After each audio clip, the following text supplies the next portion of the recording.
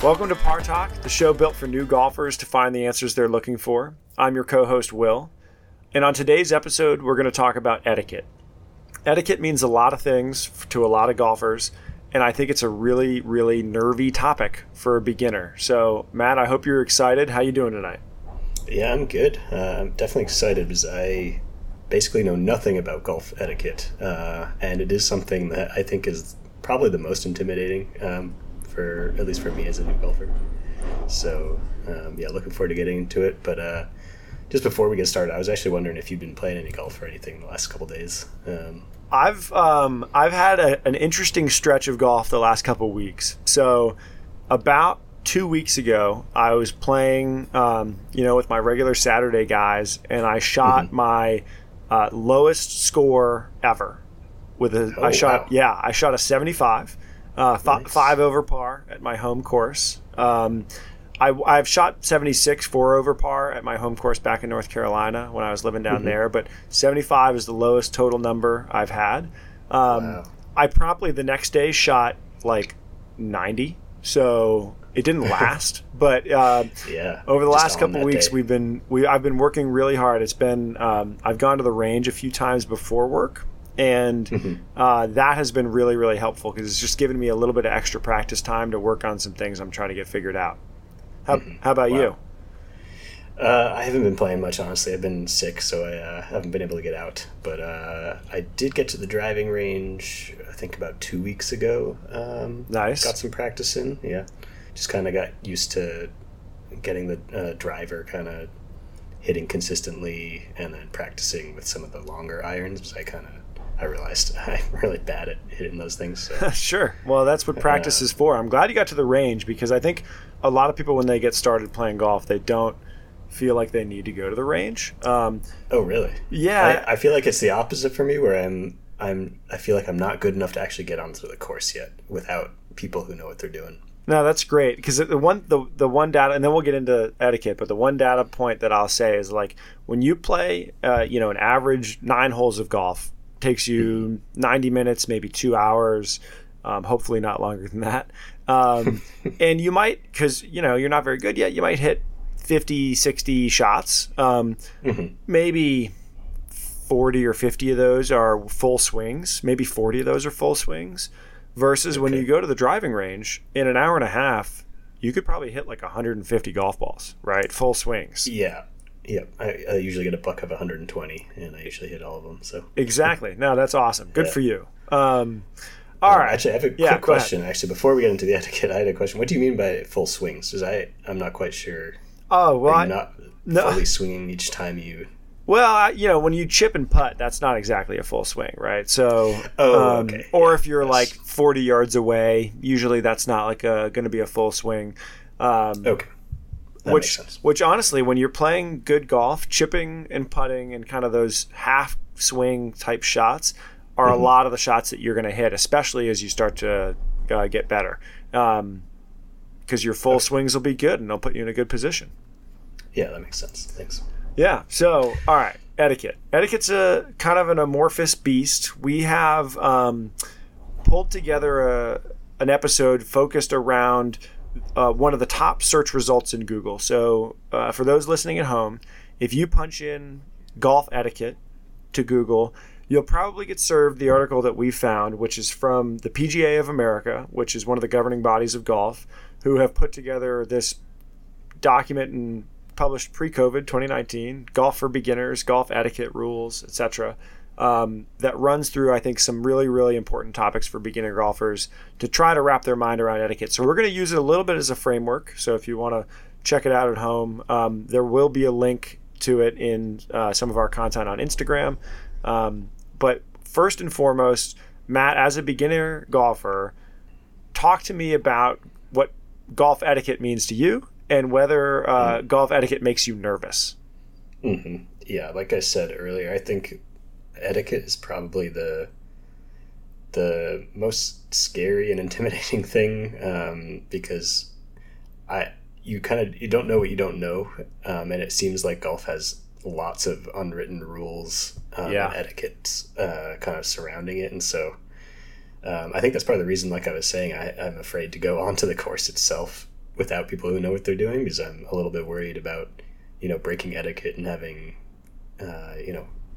other golfers get angry at me for doing what they consider stupid things or stuff like that. And I kind of stick to the safety of the driving range, where I kind of know there's not too much etiquette there. You can show up in just a t-shirt and just hit some balls. So I guess like one of the first things you got to think about is what you're wearing. And like you said, I think there's maybe a whole episode on that, but that's kind of the first area of etiquette you got to think about, right? Totally. I think, and I'm glad you brought up what you're going to wear too, because etiquette begins even before you get to the golf course, right? In the way that you prepare to go, right? Whether that's calling and making bookings, which we've talked about in the previous episode, but also like, what are you going to wear, right? It's a very different conversation about what you might wear to the local 9-hole municipal golf course that is pretty casual, where, jeans are probably okay, but should be avoided, is my kind of take. But they may not police collared shirts, for example. To the other end of the spectrum, where at certain country clubs, there's an expectation that you're going to have a collared shirt, tucked in, and, take your hat off when you step inside the clubhouse, right? There's a sort of a wide spectrum of expectations. When in doubt, ask. Right? Like if you're going with somebody or if you're calling to make a tee time, you can ask. Often it's posted on the website. And that is extremely helpful, so that you don't just end up showing up and feeling like, oh gosh, I'm underdressed or anything like that. And then the other rule, and this is sort of like a classic one, is it's hard to be overdressed on a golf course as long as you're wearing kind of golf attire. That's what I found in my experience. But like you said, I think clothing and golf wardrobe, I think, is an entirely 30-minute episode on its own. Right. Yeah.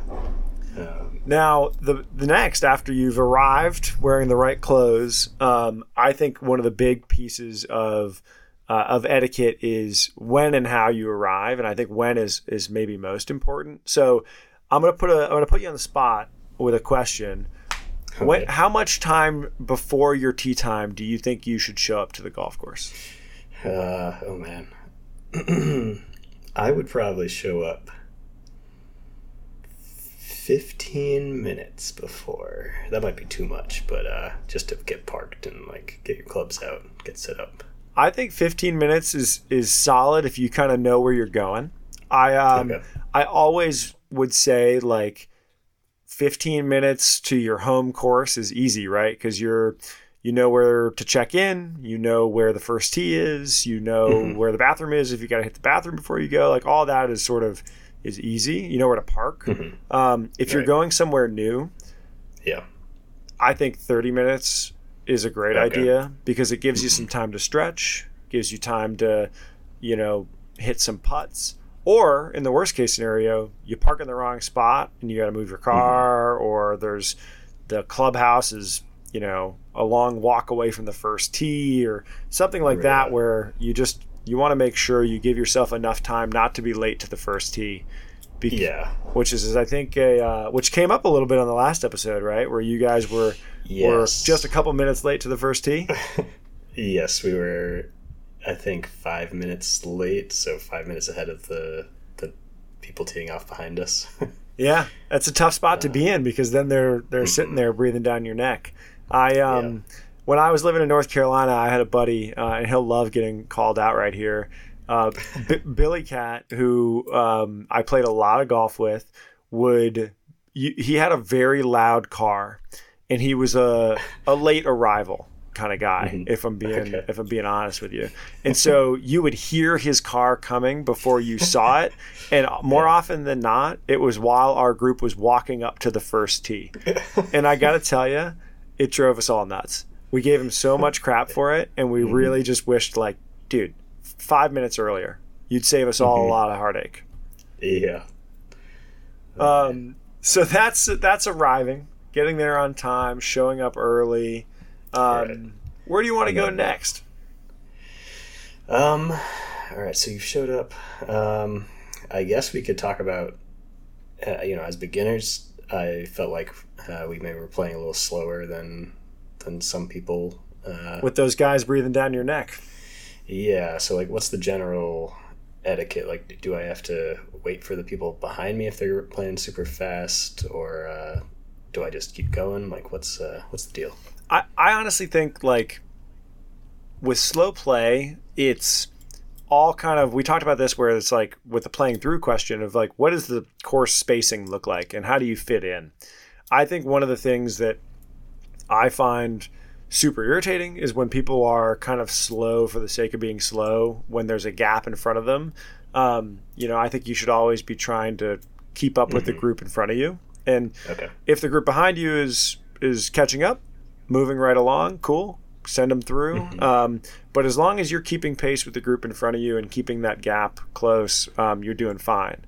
I do think there are a few things that new golfers do that can get you into a little slow play trouble. So the first one is what's the difference between ready golf and honor golf.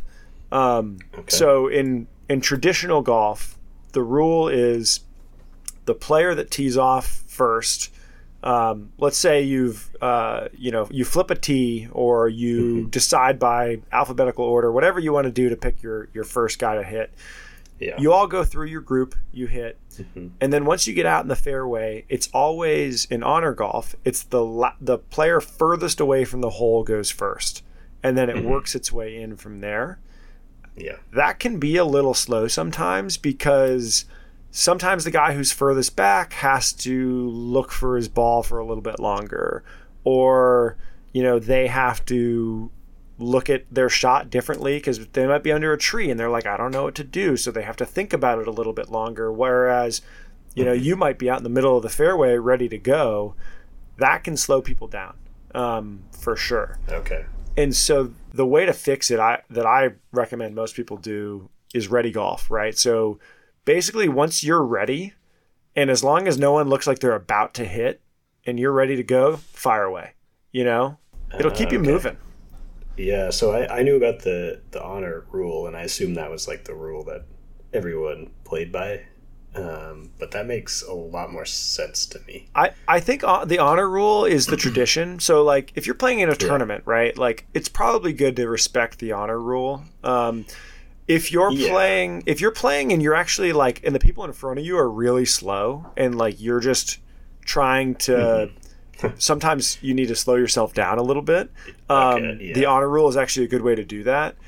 And then the other thing is, like, if somebody makes a birdie or an eagle on a hole, usually I like to let them tee off first on the next hole to have that honor. Because that's sort of built into the tradition of the game. But that's, not everybody does it that way.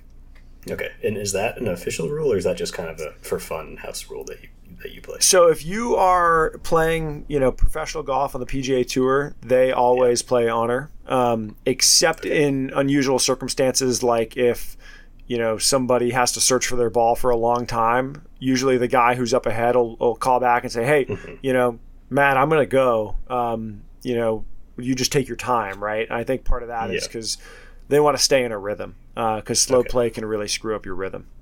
And then what's the technical way to decide who tees up on the next hole? It's always whoever won the hole, or whoever kind of, you go in order. So if like you and I were playing together, if I made a par and you made a bogey, I would tee off first.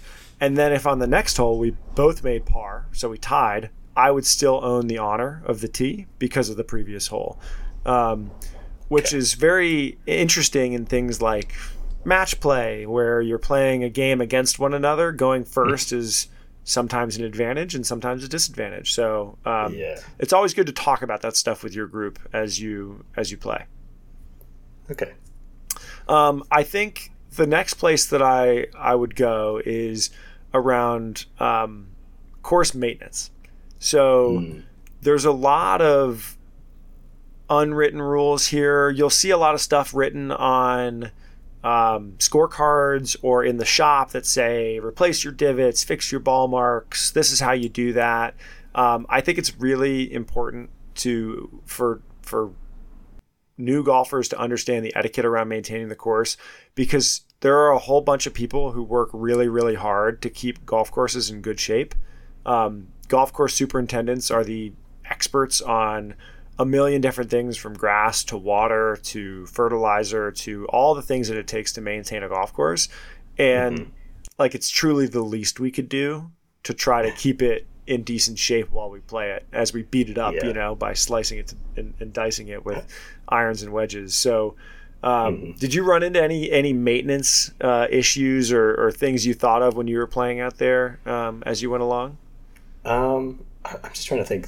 So one of the first, like when I first started playing, I was terrified of making divots and like ruining the grass. I didn't realize that you were supposed to do that. Oh, well, not, you're not supposed to, but like it's part of a lot of no, shots. it's totally part of it, as you're trying to compress the golf ball. I love it though, that you had this realization that it was like, you thought maybe you weren't supposed to. That's super interesting. This is nice grass. I don't want to mess this up. And so then it caused me to basically hit, or not hit the ball, because I'd be going way too high over the ball usually. Yep. Until somebody told me, or I kind of just caught on that you were allowed to hit the course and that you could repair it after. I kind of had a couple shots definitely when I played my first real round where I took a big chunk out. And I don't know if this is the correct thing to do, but what I would do was just kind of pick it up and walk it back over to where it was and put it back on like a little wig. Yeah, like a little wig, like a little toupee. Is that correct? I don't know if that actually heals it. Does that patch survive that? So the putting it on like a wig, which is how I'm going to refer to it from now until the end of time, that is absolutely what you're supposed to do if it comes out intact. If it okay. So if you get that like beaver tail type pelt, you can put that bad boy right back. It will start to regrow and reconnect at the roots because you've taken out enough earth with it. The other thing that often happens, and this is where it gets a little bit dicier, is it'll often break into a million different pieces when you make a divot. Yeah, I had a couple of those as well, I think. And those are pretty hard to put back together, and certainly hard to put back together in a way that will regrow in a normal pattern. And so often what you'll find, especially if you take a cart, on the side of the cart you'll sometimes have, and especially at nicer places, not all the kind of average spots will have this, but they'll have that little like a little, I don't even know how to describe it, sort of a bottle full of dirt, sand, and seed. Depends on the material of the golf course, but typically what will happen is you'll fill it back in with that material, and it's essentially like reseeding the soil so the grass can grow. It's a really awesome way to do it. And we didn't have that. You'll see that at driving ranges a lot too, actually. Oh, okay. I assume on ones where you're hitting off the grass. And it's usually not there for you to do it, but typically, like if you're hitting off grass, you'll see the spot from yesterday is just full of what looks like sand, basically, like a and that's to enable grass regrowth. And I think that's one of those ones where, like, if you're walking and you take a divot that explodes, I just always feel kind of guilty that I can't replace it because I don't have a bottle of sand with me and I can't put the divot right back in. But no you know, that's sadly part of the deal. The toupee, exactly. The wig, That just made me think of another thing I saw that I actually don't understand. One of my friends who plays had like I think he could just call it a divot repair tool. Yep. And he kind of just poked the ground with it, like a little two-pronged thing. Yeah. What does that actually do? No, so it's a great question, because that's when you go up to the green, and if you hit a good shot and your ball comes in at a vertical height and at a sharp angle, and it will penetrate the earth, right? Like at some places where if it's wet, like it'll leave a crater. Other times you might leave a little dent, and that tool is to try to level that back off. Okay. And it's important to do it kind of the right way. And I'll post something when we post this episode.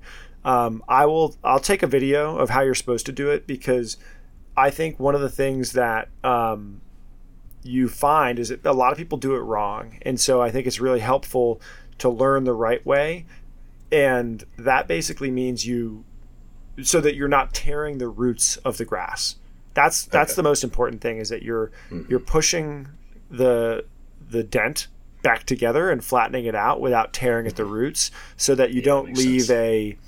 Like a little brown spot. Because if you tear at the roots, the grass will die, and even though it's flat, it'll look like a dead spot, which is what you want to avoid. But a really good etiquette rule is obviously fix your own. Like, that's the least you could do, truly. You should never leave them. We run into it all the time where you go out there and you're like, God, why are there 7 craters on this green? Nobody fixed their own. And so a good rule that people should try to follow is fix your own and then somebody else's, because somebody else skipped it, or maybe they didn't see it. Assume good intent, but it's good to fix your own and fix somebody else's so that the greens can stay healthy and smooth and fun to play on. Yeah. So then what's the etiquette? Is I know there's rules about like moving stuff in the way you're shot and all that. So what's the etiquette on if someone has left a bunch of divots on the green, for example? Yeah. That are in your shot. Can you go fix those before you do it? Totally. So this is a great question. It brings us to the green, where I think on the green there are a lot of like rules and etiquette and unwritten rules that are touchy, and I think this is a good place for us to go. So first and foremost, if there's a something wrong between your ball and the hole, you can fix it. So if it's a ball mark, like one of those dents, you can fix that and flatten it out. If somebody, with their spiked shoes has dragged their feet and there's like, kind of the grass is standing up on end, or even if it's even kind of cut up, which will happen. Sometimes kids will play and kids drag their feet, or older folks will play and they drag their feet. That happens. It's totally okay to tap that down, and usually you just tap that down with your putter and try to make it as smooth as you can so that your ball's not bouncing around on the way to the hole. But that's I think a really good question that people don't know they're allowed to do. Yeah, that's good to know. So the green is a great place to talk about, because this is one where if you're playing with strangers, you can make some mistakes that'll potentially get them upset or make things just a little awkward. And I'm going to run through, kind of 3 of them in particular. So number 1, talking. And this is true everywhere, right? Like not just on the green, but like when someone's about to putt or when they're about to swing, out on the course, like talking and movement can be really, really distracting. And that's one of those kind of unwritten etiquette rules of, just while they're about to have their shot, stand still, try not to be a distraction. Don't stand somewhere where, you're 5 feet away in their peripheral vision. Like those are the kind of things that if you catch a hothead, they might go, hey, buddy, move move yourself. So it's similar to pool rules. I don't know if you've ever played pool. It's just like, you don't want to stand behind a guy who's about to take a shot in pool. Yeah, it's totally in front right. Of their line, or you don't want to be like talking while they're about to take their shot and all that. And the line one is a great one, where you don't want to cast a shadow in their line. That might be distracting. Or casting a shadow kind of at their feet might be distracting, which I like to play at the end of the day, and shadows get really long, so you kind of have to be aware of your shadow. It's also kind of an important etiquette to not walk in someone's line. So don't walk between wherever their ball is and the hole, or wherever they've marked their ball in the hole. And even if they're not lining up, a lot of people will say it doesn't really matter. Like if I put a footprint on the 30 feet between your ball and the hole, like that's not going to make a difference. But that is one of those unwritten rules that they talk about. Yeah. Okay. All right. What other questions do you have about the, around the greens, around the tees? So I guess one thing I found I wasn't quite sure what to do was I had a cart, so our bags were on the cart, but sometimes I'd bring like a wedge and a putter out to the green. Yep. And then also we were pulling the flag, or I guess it's called the pin, out of the hole. Mm-hmm. I'm not quite sure what to do with like the extra club and the pin when I'm not using them. Is there etiquette to where to put them? Yeah. So I think there's I'll talk about it with walkers also, because I think you're going to probably start walking some as you golf, because you're a pretty fit guy, and it's a good way to get some steps in. And so first and foremost, when you take out the pin, just make sure everybody's cool with that, right? Like sometimes people will be 50 feet away and want to have it in so they can see where the hole is. Okay. Sometimes people just like putting with the pin in. So that's one of those things, like when you get to the first green, if you're playing with strangers, be like, hey, do you guys like the pin in or out? Like, and 90% of the time they'll probably say, I don't care. And then you can kind of do what you want. When it comes to like a wedge or an extra club, the biggest thing is don't lose it. A lot of people will like lay it down next to the green in the rough or something and forget it there. And so my advice is, you can, there's not a bad place to put it unless you put it near somebody else's ball or where they might want to play a shot. So it's always good to kind of put it out of the way, but where you can find it, which typically like anywhere between you and the next hole or you and the cart is a good spot to do that. So you don't lose so it. You have to walk past it. Yeah, exactly. I do think this also brings up a pace of play thing. And this one sometimes drives me a little nuts, I'll be honest with you. Where people will put their bag like on the totally opposite side of where they're going to go next. I think that you can, so like let's say you're coming up to the green and the next tee is 30 yards to the right. If somebody comes up and let's say they have a 10-foot putt and they put their bag like way over to the left, like that makes no sense to me, because it's just going to mean they're going to have to walk over there and take the 30 seconds out of the way, and it's not a lot, but it'll add up over time. They probably just aren't thinking ahead too much. Exactly. Like and thinking ahead is the big thing, right? So thinking ahead about where you put the flag stick when you take it out of the hole, right? Thinking ahead is a great way to stay out of some of the etiquette faux pas. Yeah, that makes sense. Well, and then also, go for it. What about the golf bag? Like, are you allowed to put that on the green itself? So great question. I've only known one person ever who has put a golf bag on the green. Oh no. He was actually like, he played a lot of golf, so I thought he would have known better, but I think he just did it. Typically, I would advise not putting it on the green. The grass on the green is very, very delicate and obviously short, and it's really easy to make marks, right, and to mess it up. And so putting it on the fringe or in the rough right next to the green is totally fine. But like the biggest thing is, and the reason that I would not do it is like the legs when they kick out, those are like tight little points, and they can be, and those will just totally screw up the green. So my advice is to put it, 2 feet off the green, and you're in good shape. Okay. Yeah, no, that makes sense. Well, I think our last little piece of etiquette, and I think we will probably have this may be a part 1 type episode, because I think there's a lot of places we could go with it, but this is the last one that I totally want to cover, that I think is super important, is yelling for. Okay, so they don't just do that in the movies. They don't just do that in the movies. That's I kind of thought it was just like a generic movie trope. I didn't think people actually did that, to be totally honest. Well, then I'm so glad we're covering it, because you're going to go out there and play again soon, and you're going to hit really bad shots. We all do, that are going to go near people, or cars or buildings. And if you think there's even a 2% chance you could hit somebody in the head with a golf ball, yell for. I did have I think one shot on my first 9 that I played the last time. It was I did have to yell it at one point. I shot a shot right into a group of 4. I kind of hit it really far to the left. It happens. I mean, honestly, it will continue to happen. The best part was that the guy immediately after me hit almost identical shot. We had to yell for it again. There's a magnet. There's like magnetism to it. It happens all the time, where it's like, oh God, we're just bombing these guys. I've totally been there. Yeah, you get in your own head and you're like, don't slice it. Yeah, don't go left. Don't go left. Oh God, I went left. Oh, that's so funny.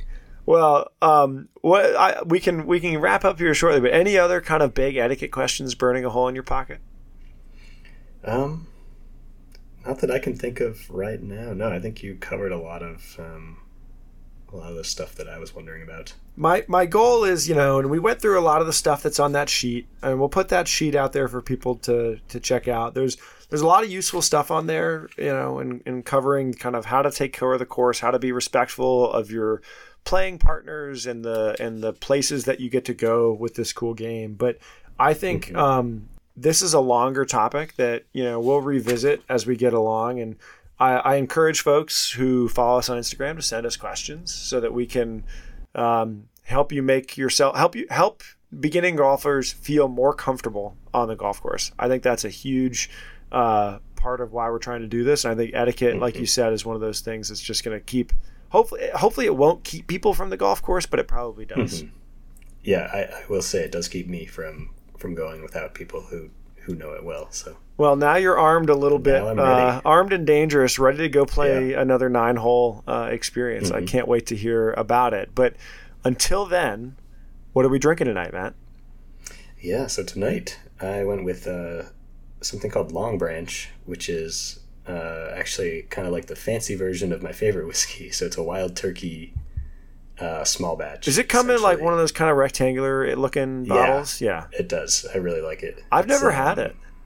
It's very good. Yeah. If you ever see it, give it a try. I'm going to add it to my list. It's like I think it's a little sweet, like Wild Turkey is, I guess, but it's got a little bit more character, I think, and a little bit of a nicer whiskey. Have you had Wild Turkey Rare Breed? No, I don't think I have. Okay. Put that on your list. It's like a $50 bottle. It might be a little more expensive in Boston, but it was excellent. I've had, I think, 2 of it now. I just gave it as a wedding present to a friend of mine, and I'm a big fan. Wild Turkey is a great distillery, and I won't belabor the Wild Turkey point, but there's a bar in Chicago that I went to with my friend Sean, and they had one of the most extensive bourbon lists I've ever found, and they had something called Wild Turkey, I think it's called Master's Keep, in a couple of different styles that I'd never heard of or seen before. It was unbelievable, and now it's on my wow, I gotta try that. It's on a list. I gotta like, those are the kind of bottles that, like, I'm sure they only make so many, and so I gotta find a way to get some. Yeah. Well, what are you drinking? Oh, I'm keeping it super basic. Unlike my Wild Turkey Master's Keep experience, I'm drinking just a little pour of Old Forester 100 proof, kind of the basic model, the $20 bottle. I love this bourbon. Old Forester makes great bourbons. I love this bourbon because it is versatile. So I often will use it in cocktails. It's great in an old fashioned. And also it works on its own. So I like to have like 3 or 4 bourbons in the house that are in that $20 to $30 price point that I can use in a lot of different ways. Yeah, that's nice. I haven't actually tried that one. You recommend it though? Yeah, I'd recommend it. Put it on your list. Maybe I'll get you a bottle. Right. That sounds good. All right, gang. That's the show. I appreciate all our listeners. We're a little bit of a growing team out there. Thank you for the support. Please tell your friends. The word of mouth is incredibly helpful to us as we try to grow this show and help beginner golfers find the answers they're looking for. Matt, anything you'd like to add to that before I wrap us up? I don't think so. So well said. Love it. All right. Follow us on Instagram, Par Talk Pod. A new episode coming next week. We're going to keep the weekly Wednesday cadence. And when in doubt, just play fast. All right. Thanks, Will. See y'all.